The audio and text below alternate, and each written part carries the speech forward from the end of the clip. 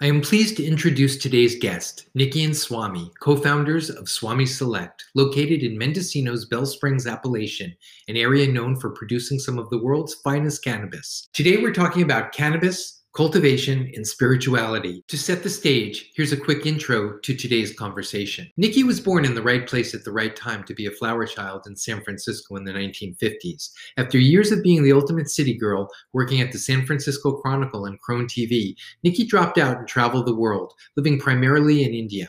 After years, she returned to San Francisco, soon making her way north to the hills of Mendocino County. Now, as co-founder of Swami Select, she fosters the growth of sustainable, lab-tested craft cannabis that's cultivated in living soil using regenerative organic methods. Called the Swami of Pot by Rolling Stone magazine, Swami Chaitanya is a radical classical. Having started life as an East Coast academic, now in his early 70s, he's grown over the years into a West Coast cannabis holy man. As self-described original hippie, Swami moved to San Francisco in 1967. From there, he traveled the world, living in South America, Europe, and India for many years, before settling in Northern California's Mendocino County, the heart of the Emerald Triangle. Together, they've created Swami Select and have become the leading force in the cannabis industry, educating and advocating for the betterment of the plant and those who consume it. Let's welcome Nikki and Swami to the Branding Bud podcast. Thank you for joining us.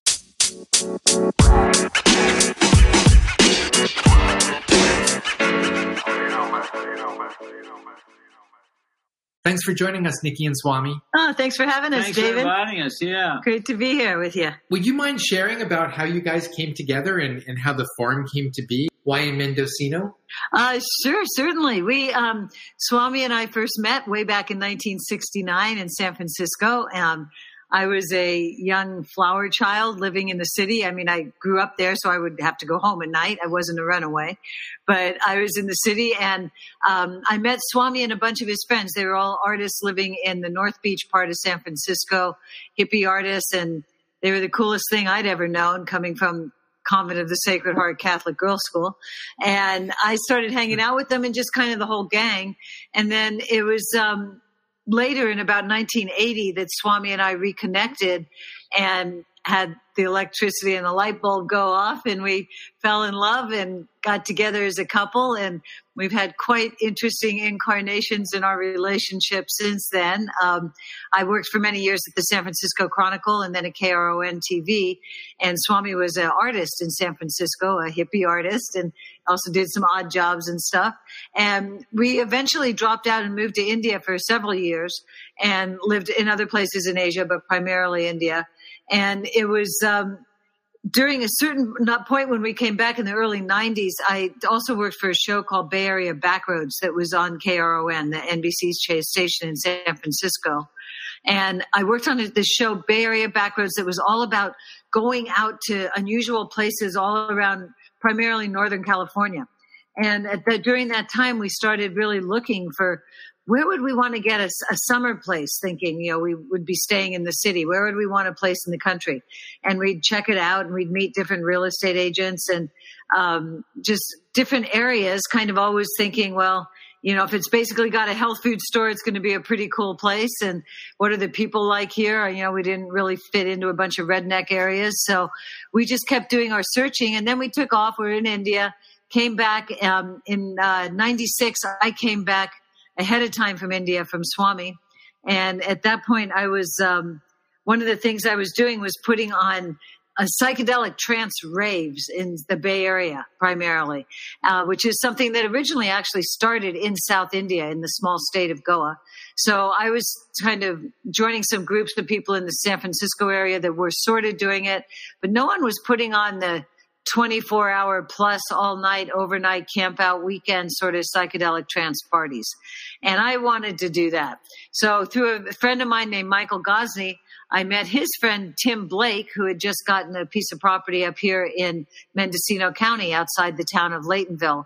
And I came up, checked it out, met Tim, and said, okay, we can do this. I mean, it took a lot of work to clean the property up, but let's try to do it. And so we started putting on parties there. And Tim Blake, as you may know, ended up becoming the guy who was the founder of the Emerald Cup. Sure. And so we became very good friends, and I started not only putting on the parties, but things developed, and I started trimming for Tim and working in his gardens and doing all kinds of stuff. We actually ended up sharing a house together and putting on wild parties all the time together. And this kind of was our real intro for me to living in Mendocino and meeting a lot of the cannabis culture up here. Now, I'd been, selling weed since 1969, which is the same year I smoked my first joint. Basically, I started selling it right away so I could score my own weed. And so it was not something new to me to be in the cannabis business. I'd been a dealer for years in the city as a side gig. And so, but now I got to experience actually growing the plant and what that was like. So when Swami moved back from India himself later on in about 2003 is when we came and started really seriously looking again for property here. And a real estate agent we knew turned us on to this magical piece of land, a very special piece of land up here in these hills.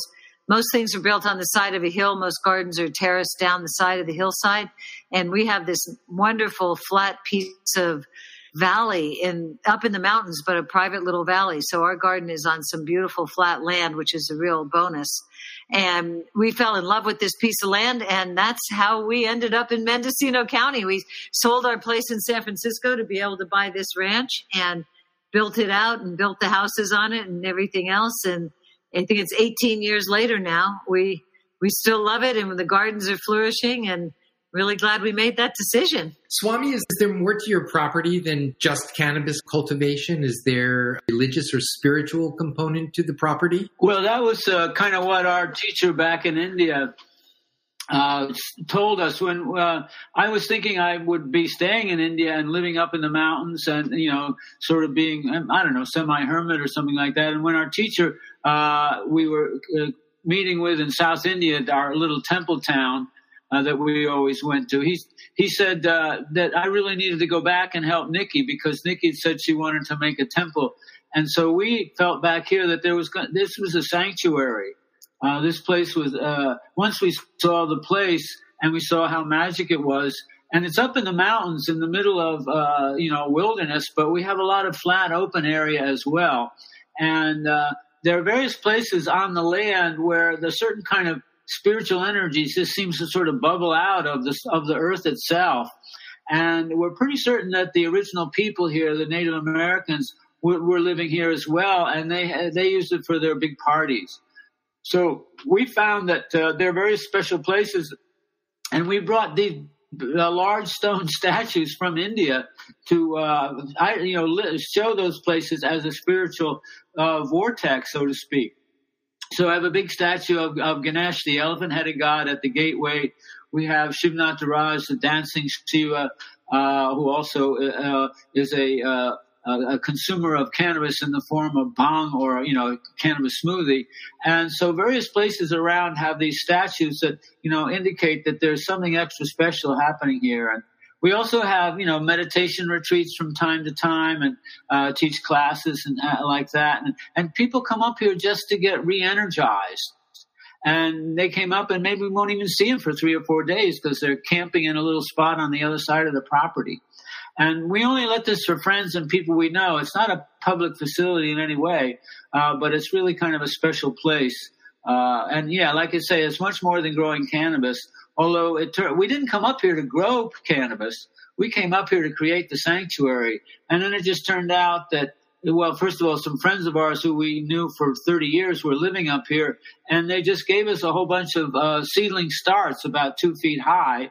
And that was our first crop. And it just seemed like, well, okay, that'll kind of pay the rent. Or not the rent, it'll pay the mortgage, so to speak. And so that's kind of why we developed that. But then we really were, into cannabis as a sacred thing to begin with. And it just seemed like it wasn't taking away from the property. It was actually adding to the property. And so as a result, we've also gotten into regenerative agriculture about restoring the fertility of the land and living in harmony with our environment and, being stewards of the land. So it's way more than cannabis growing. It's about a whole way of living close to nature and keeping, our harmonic relationship with all the elements of nature, the insects, the birds, the animals, and the plants and the trees. Actually, David, if I can interject one thing there is when Swami, about the natives that lived here, I don't know if I would call it parties that they had here. They would come here to gather their acorns in the autumn because there's a lot of really beautiful black oak trees that circle our meadow that would have had to have been tended by them over hundreds, maybe thousands of years, actually, to create them in this pattern so that there's the open space surrounded by these oak trees that make these beautiful acorns. So they would have come up here to gather the acorns, and probably it would have been like a gathering when also the young boys and the young girls would have had a chance to meet and make connections there. Just sort of like any sort of tribal gathering. So but that's not a party? It's not exactly a party. I think it would be more it's a sacred celebration. And they would probably do that annually at least. Maybe they would meet here in the spring as well. But I was reading that also the native peoples up in this area, generally, there are many, many, many small tribes. They had a summer festival, which they called either the White Deer Festival or the Heal the Earth Festival. And so all the different peoples, the clans would come together. And, as Nikki said, maybe they'd, meet some girls, whatever. But also sometimes, tribal conflicts would be worked out, and people who had grudges against a neighbor, that could be worked out also. So it was really a multi-purpose event of everybody coming together and sort of resolving their problems and differences and carrying on and figure out what they needed to go forward to prosper. And then what did they call it? Heal the Earth? Heal the Earth ceremony and the White Deer ceremony. Yeah. And there were many of them up in these hills. Well, that sounds almost like a party. I'm sure they had their own word for it. That's true. Nikki, would you tell us a little bit about the farm? Outdoor grown, living soil, regenerative cultivation. Can you tell us about the importance of the location or other important aspects? We are literally in the heart of the Emerald Triangle. If you look at the map, we're in northern Mendocino County, which is very close to southern Humboldt and very close to western Trinity, southwestern Trinity County. So it really, we are in the middle of the Emerald Triangle. And that puts us about 30 miles from the coast. So we get incredibly fresh air that comes in off the ocean. And we have beautiful clear water, except on a fire day. But today's a nice day. We have beautiful fresh water that comes from our spring. That makes this is really some of the cleanest air and water in the country. But we don't use the water for growing. The water for the growing of cannabis crop comes from our pond, right, which is full of nutrients from the fish and so on. But the spring water is what we drink. Actually, it's perfectly clear and beautiful right from the tap. It's just a perfect altitude also. Our ranch is the heart of our ranch is at 2,600 feet, and that's a really ideal height to be growing cannabis. You don't want to be a whole lot lower than that. I mean, you can certainly grow it down. You can grow it in the Central Valley. You can grow it in Salinas, but it's never going to be the same as this. The altitude is very important in growing better quality cannabis. So we feel very blessed that way, and we have really good soil. And of course, we've added to that soil and grown that soil, and I'll let Swami talk about that a little more later. But through using regenerative methods that actually feeds the soil to only make it better and better. So it's really just a perfect place for growing cannabis as far as the altitude and the temperatures and cold nights. We get the nice cold nights. But there's another thing about it too, the hot days and cold nights, but there's also a culture up here. 60, 70, 80 years of people, coming into the wilderness, partly to get away from law enforcement, of course, and privacy. But, up here, there was this underground group, and they all kind of protected each other, and they shared starts, cannabis starts and seeds, and also growing tips and so on. And so together, there was kind of a group knowledge base that was shared of how to grow cannabis, right? Because in the old days, you really had to, hide it in the woods, under the oak trees or under the manzanita bushes or something like that. So it wasn't really visible from the air. And you had to hide your pathways and so on. So it was really kind of a total underground culture. And there was a certain sort of, mystique about that. And everybody looked after one another and took care of one another in a very, very wonderful way. Yeah. Now there's really sort of two tribes of cannabis growers up in these hills. There's the ones that are legal and the ones that are what we call now the traditional market instead of the black market. And And it's interesting. I mean, we've kind of split in a way. We're still friends, of course, but there is a division. But amongst the legal ones, which we're in that group, there still is a sharing. Now it's also not only the sharing of, I've got root aphids, what do I do with it? Or questions like that about actual growing. But we have to share a lot of knowledge with each other about how to fill out these permit forms and applications and everything else we have to do to get legal. It's not an easy process. And it really takes the whole community to help each other out to understand all of those little things we got to do just right. Yeah. And then the other side of it is I talked about the sanctuary for people and meditation and so on. But it's really also a sanctuary for wildlife, right? We made this whole list just for our California Environmental Quality Report, but, we have bears and mountain lions and bobcats and gray foxes and possums and raccoons and skunks and squirrels and moles and all kinds of stuff. And we have all kinds of fish and birds and, unbelievable lizards. And just the other day I saw this beautiful rattlesnake. I mean, everything's alive here. And, deer across the meadow, wild turkeys. So, we're just really, we're a tiny corner of our 190-acre plot, but we're also surrounded by a 1,400 acre and how much is that? 90,000 acres, the neighboring, 14,000? 14,000 acres, right. 90,000? No, the one is 1,400 acres we drive through, and the next one is 14,000 acres. So we're the tiny little one, 190 acres in the valley. So, but yeah, it's real beautiful, beautiful wilderness up here. And, it's never been farmed. And that's another thing about how clean the air is, how clean the water is, and so on. So it's really just an amazing, magical place to grow cannabis and to live. Swami, you produce your own strains, but also partner and cultivate with many of the Triangle's best geneticists. Would you tell us what your most recent strains are, or what your favorite one is? Well, actually, what we have, we're just about sold out, pretty close to sold out of our 2020 harvest, and we're now watching the final maturation of the 2021 harvest. So what's coming is a whole bunch of stuff from Humboldt Seed Company. We have Magic Melon from them and Secret Samadhi from them. And then we have some other small-time breeders. Sour Afghani is from Daniel Morfitt, and then Raspberry Lemonade is from our friends Carla and Jacob up in Trinity County. And in the past, we've had seeds also from Freeborn Selections, our dear friend Jackson, who goes by the name Mean Gene. And we've had Lime Pop Kush and Lemongrass and Sky Cuddler from him. So this year we're also growing one called Don Carlos. Who's that from? Yeah, that's from Humboldt Seed, along with the Raspberry Parfait. Raspberry Parfait and Strawberry Cheesecake. So, yeah. So we're having a lot of sort of fruity ones this year. And it's always kind of a fun thing to try and figure out which ones we're going to be growing for the next year.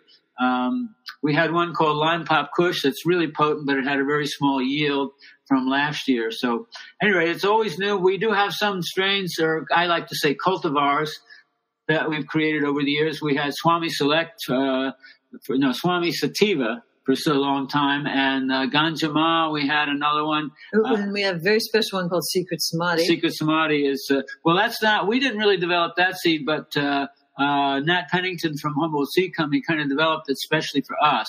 So we're keeping that one going. But yeah, we like to be just part of the whole environment up here. So what's your favorite?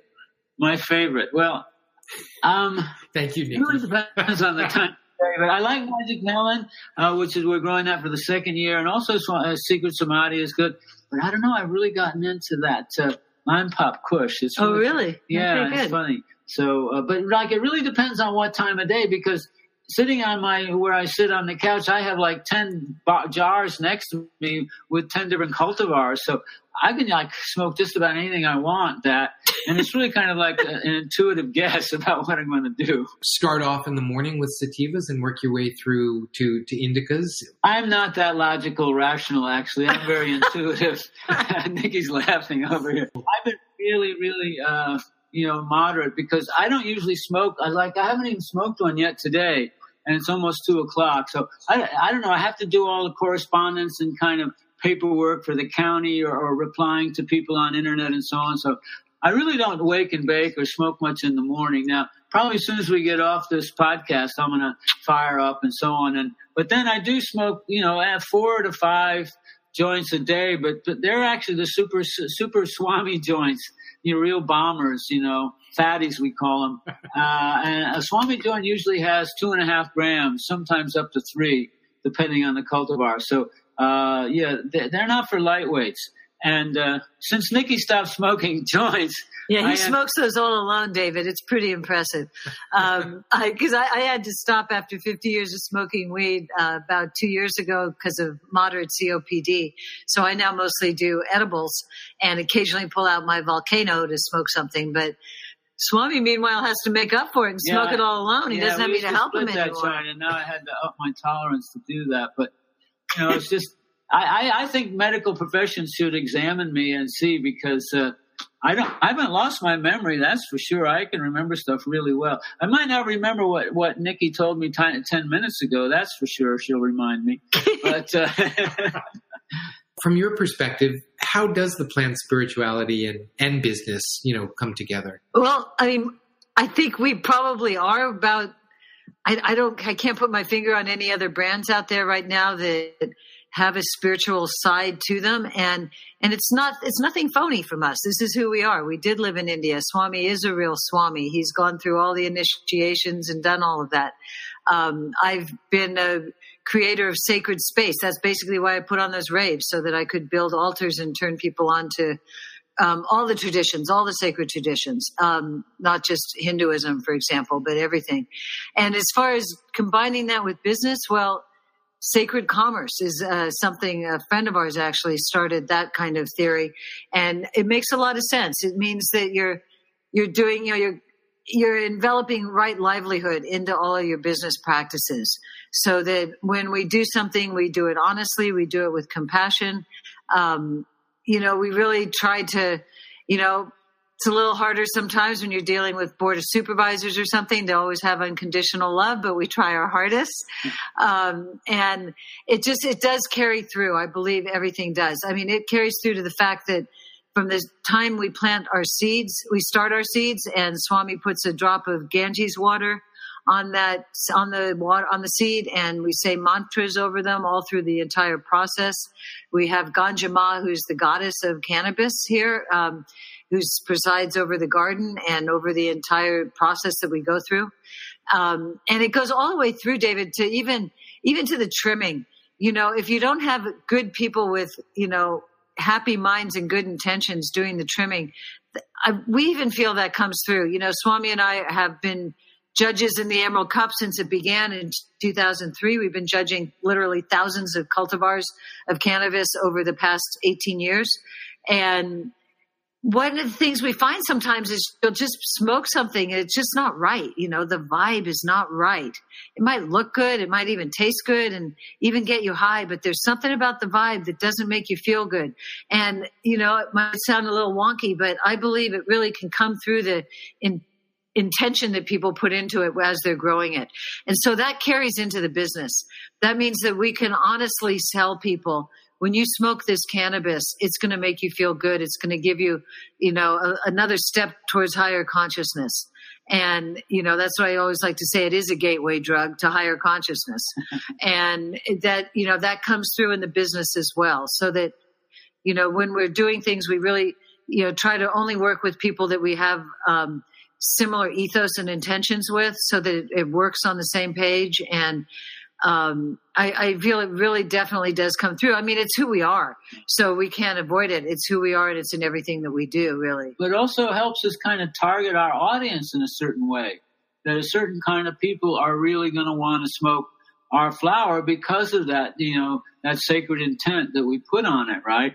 And I've had people come up to me, poets and various other people like that, and say, sometimes I have a writer's block or something, and, I smoke a Swami joint, and boom, the doors open up. And so, it does help us, kind of, dial into who is going to be really, and also the idea that, because of that spiritual basis, as Nikki mentioned, it's a guarantee of purity. Both in terms of all the ingredients because of the regenerative farming aspect, but also because of, what we're doing it for is to create this plant, which is an expression of the plant itself and an expression of where it grows, right? And so, contrary to something that's grown in a factory, with really kind of harsh conditions, for the workers in the factory, here people working. Our team is out in the meadow, and the sun is shining, and right now I see 10 birds flying around, and at night the moon comes up, and you can see the Milky Way, and all of that has something that is charging up the flowers in a way that just can't happen indoors. And also the people who are working are also in a much better mood because they're actually out in nature rather than closed in a building. So all of those things add up, and that help us. The sacredness of it helps define who the market is in a certain way. Mm-hmm. So many people in the cannabis industry, or many consumers, first look at the THC levels. They often write off anything that's outdoor grown. How do you guys feel about that? Unique not only in that you both are the brand and you live the brand, you're really coming at it a different way than most of the mass market grow facilities that are really growing as fast as they can, not as best as they can. Well, we're really coming at it the only way we know how, I guess, because we're who we are. Well, but the thing is that number of THC is only one ingredient out of a possible more than 500 compounds that a cannabis plant can have, right? And there's 100 cannabinoids. There's, who knows, 50 or 60 terpenes that can present in cannabis. And just as a note, the winner of the Emerald Cup from all the years we've been testing has never had the highest THC. And that's partly because the way we judge for the cup and the way that a real cannabis connoisseur will judge is you first of all assess the look, right? Is it a good trim? Is it good color? Are their trichomes full? Or are they knocked off? And then you assess the aroma or the fragrance, and how does that stimulate certain memory associations or trigger certain responses in you? Is it cardamom? Is it mothballs? And all of those things then are valued parts of the cannabis, because the terpenes and the flavonoids have not only just medical effects, but through aromatherapy they have mood changing effects, right? So smelling something really lemony or really piney can just sort of elevate your mood just from the smell, right? And so when we also then whenever we roll a joint, we take a dry hit on what it flavors, and then we light it up, and we also again assess the flavor of the smoke. So all those are qualities that are about, the enjoyment of the smoking experience, which also helps you really pay attention and dial in about what the actual psychedelic experience is. And so those are qualities that are way beyond just the THC number.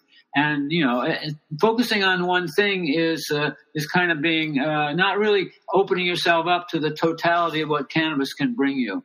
Not that you're wrong, but just sort of open up and, let something else happen. And a lot of bud tenders are able to give that, but many people don't want to hear. They just want bang for their buck. And so the bud tender says, okay, that's what you want. I'll sell it to you. But then they might say, well, maybe you want to try this other one because I tried it and really, and the thing is, it's not the THC that's only getting you high. And Ethan Russo coined the term, I believe, the entourage effect. And I like to change that and make it a little bigger with 500 ingredients. I like to call it the symphonic effect of everything in the cannabis that actually is affecting your state of mind and your state of physical body as a result of smoking this. I've seen over the course of time, maybe over the last 2 years, the entourage effect was the initial concept. And now I hear you say the symphonic effect. And I appreciate this widening of, hey, it's not just THC. There's so many other things happening. And further, you said something earlier too, which I think just hit the nail on the head, which is you spoke about aromatherapy. And often when talk to people about the difference between indica and sativa, I think more people need to know that it's not about the THC alone. There's so many other components and factors to really figuring out what's right for you, what cultivar is best for you. Well, one thing you mentioned, indica sativa, and we talk about that a lot. And the fact is that what we found is that whether a plant indica means that usually in our talk that it's a rounded, bushy, big leaf plant. And sativa means it's kind of spare and narrow leaves and really tall and so on. And, but the fact of the matter is that the shape and size of the plant really doesn't give you much of a prediction or indication of what its effects or whether it's got high THC or what terpenes it has. And we are friends at SC Labs down in Santa Cruz, and they've been doing the testing for the whole 10 years or so for the Emerald Cup. They've tested over 200,000 cannabis samples. And in their testing, they had an analysis done of all their testing over the years. And what they found is that 40% of the things they tested had myrcene as the dominant terpene. And it didn't matter if it was a hybrid of this, a hybrid of that, an indica or a sativa. It really didn't give you any indication what was going to be the dominant terpene. The second most dominant one is beta-caryophyllene. And then there are 4 others that also can be dominant. But like I say, between myrcene and beta-caryophyllene, that's pretty close to 60% of all plants having those things. And I just read Leafly's list of the 100 best strains, as they call them, cultivars.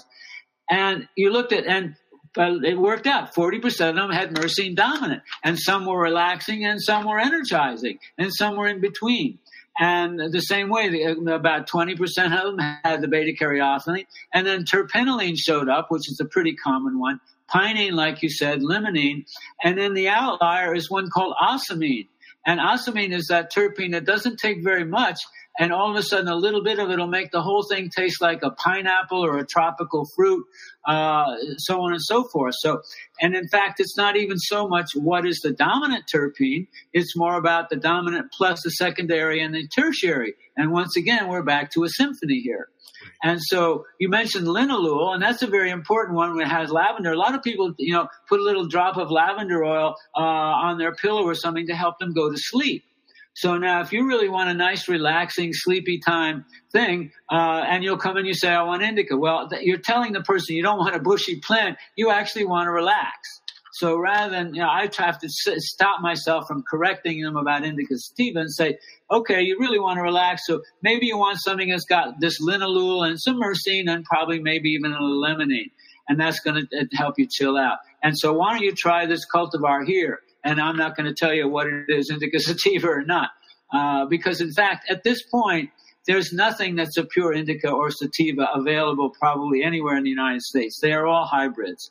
And they've been hybrids for the last 20, 30 years. So much more important for the consumer is to find out what is the combination of terpenes, the various first and second and third terpenes. So, and you determine that by the smell. And then the second thing is, what is the ratio of THC to CBD?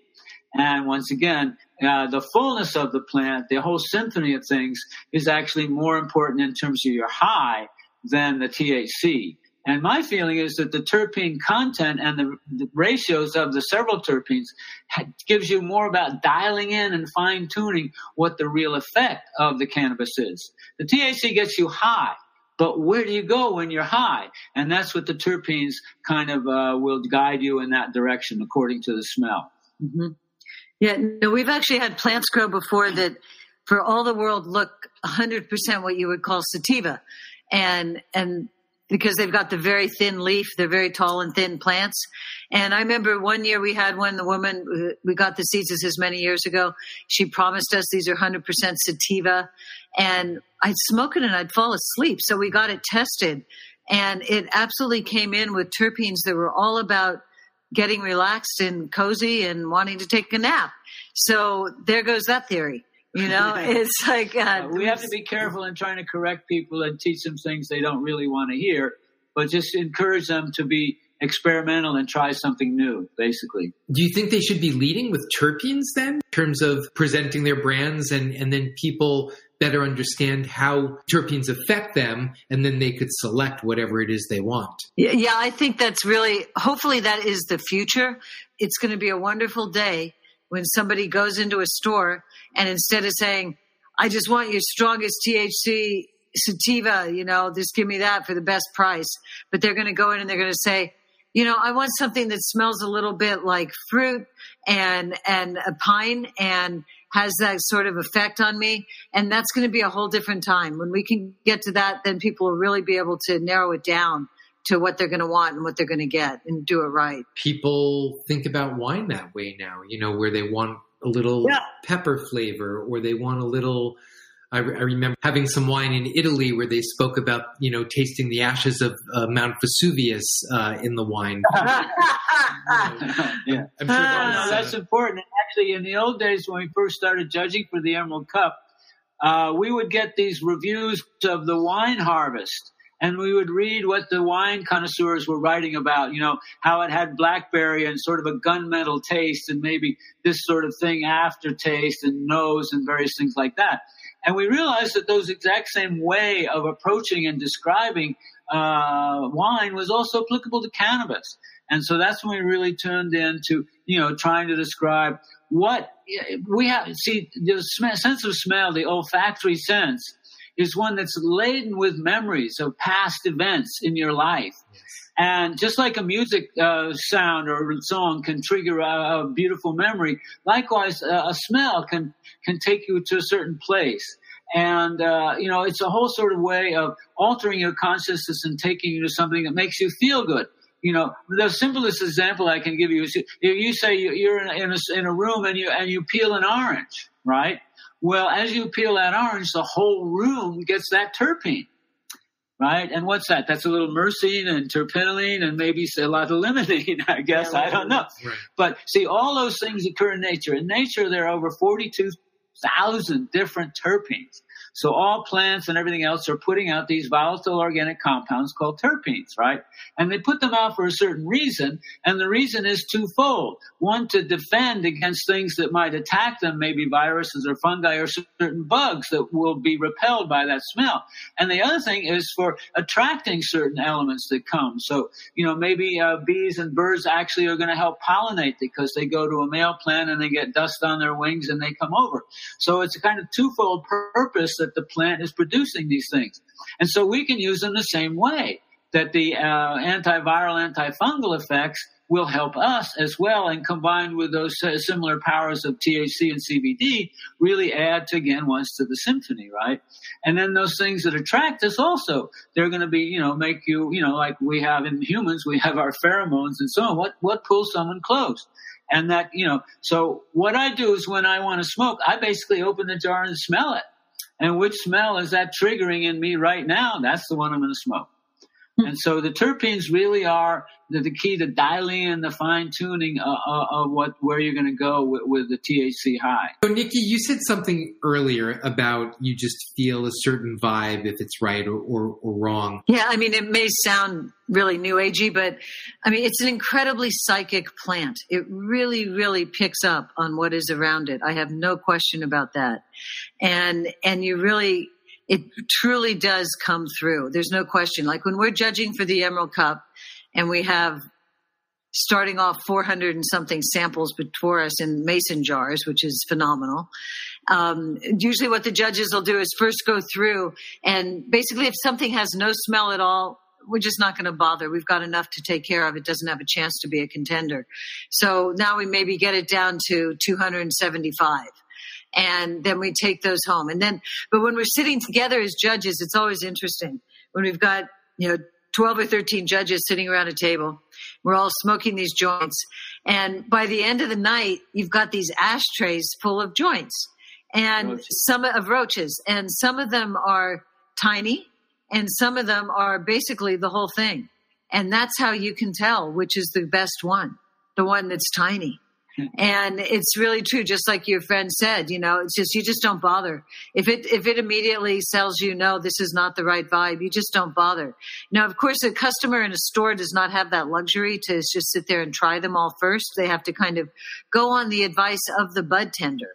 And that's why it is so important through branding and marketing. And the bud tender is the final person that's actually going to be able to give that approval or let you know what's to expect. It's so important that they really have the facts. They have the knowledge of the farm. It's great when they know the farm. It's wonderful when we get bud tenders come up to the farm from the stores. That really fills them in on what's going on up here. And our in-store appearances are also very important, just to really give people a vibe of who this is that's growing your weed, and is it pure? Is it grown in a greenhouse along with literally thousands of other plants and not getting much attention? Or is it grown outdoor where we're growing here under full sun and each plant gets talked to every single day? That makes a difference. It makes a difference in your cannabis. It makes a difference in your vegetables. It makes a difference in your flowers. They're all going to look better when they get that personal attention every day that's, comes with love and care. Yeah. And it's about the inputs, both psychological, like Nikki's talking about, but also the physical inputs. And so we mentioned regenerative farming before, but that is a situation where what you're doing is actually improving the fertility of the soil. And one of the principles is to source as much as you can, either from your own farm or what we call hyper-locally. So, for example, the neighbor up the hill, like half a mile away, he has all these alpacas.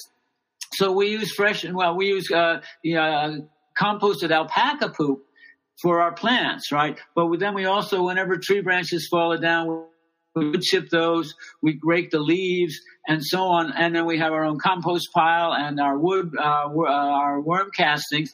All those we mix together. And those are just really natural ingredients that actually have all the nutrients that are in the soil that are needed for the plant if the soil's alive and has all the proper bacteria and fungi and arthropods and nematodes and all these microorganisms. You remember paramecium and amoeba that you had in biology class. All those things are actually living in the soil and they're alive and they're interrelated and interdependent. We call that the soil food web. And one of the principles of this is what we call closed loops, right? So that's to say we have this loop where a lot of the nutrients come from our land. We take our own, kitchen scraps, vegetables and so on. And that goes on the compost or goes into the worm bin, right? And we have a wood stove, and the wood we get here, or some of it at any rate. And then we also the wood is also local from the nearby town that we burn. And then the ashes, they go and they get put back into the garden because it's a source of potash. And we actually have biochar we make as well. And so all these things mean that what's happening is the ingredients are pure and they're natural and they're organic and they're broken down by the living soil. And so what happens is the plants start to taste like the area where they're grown. And that gets into this whole subject that we could talk about for a whole hour also is appellation and terroir. So that the idea is that, like for wine and champagne, if you want to call your thing in your bottle champagne, the grapes have to be grown in the province of Champagne in France. There can only be 3 kinds of grapes. And all the rest of the process has to be according to strict rules and regulations, which have been established by the farmers themselves over hundreds and hundreds of years, right? So the whole idea is that the terroir, the place where they grow and the people that grow them, all combine to make something very, very special. And champagne from the province of Champagne does taste different and is different than from anywhere else. You have sparkling wine and Asta Spumante, whatever they are, right? But here, likewise, in cannabis, the place where it's grown and what the people do and the nutrients they put in and the whole vibe and on it, that creates something that's not only an expression of the soil, but an expression of the people who grow it and the general overall geographical area of the Emerald Triangle. So there's definitely something about it, and that comes out in this. And see, that's going to get back to branding. Why would, what's going to happen is that, say, for example, you when you go to a store to buy a bottle of wine, you don't open that bottle of wine and taste it first. Now, you do in a restaurant, yes, but basically in a store, and you can't really even see the wine because it's in a colored bottle, right? So basically it ends up you buy on the basis of the brand, right? You bought that one before, you really liked it, it was really good, so you're going to go back to that same brand because of the quality. And if the brand then gives you that experience, you'll be pretty loyal to that, right?